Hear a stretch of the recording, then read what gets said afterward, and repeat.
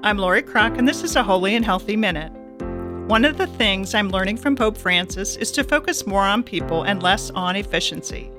We can sometimes miss Jesus in the face of our neighbor when we are solely focused on completing a task, even if it's a good work. Pope Francis said we must grow in passion for evangelizing.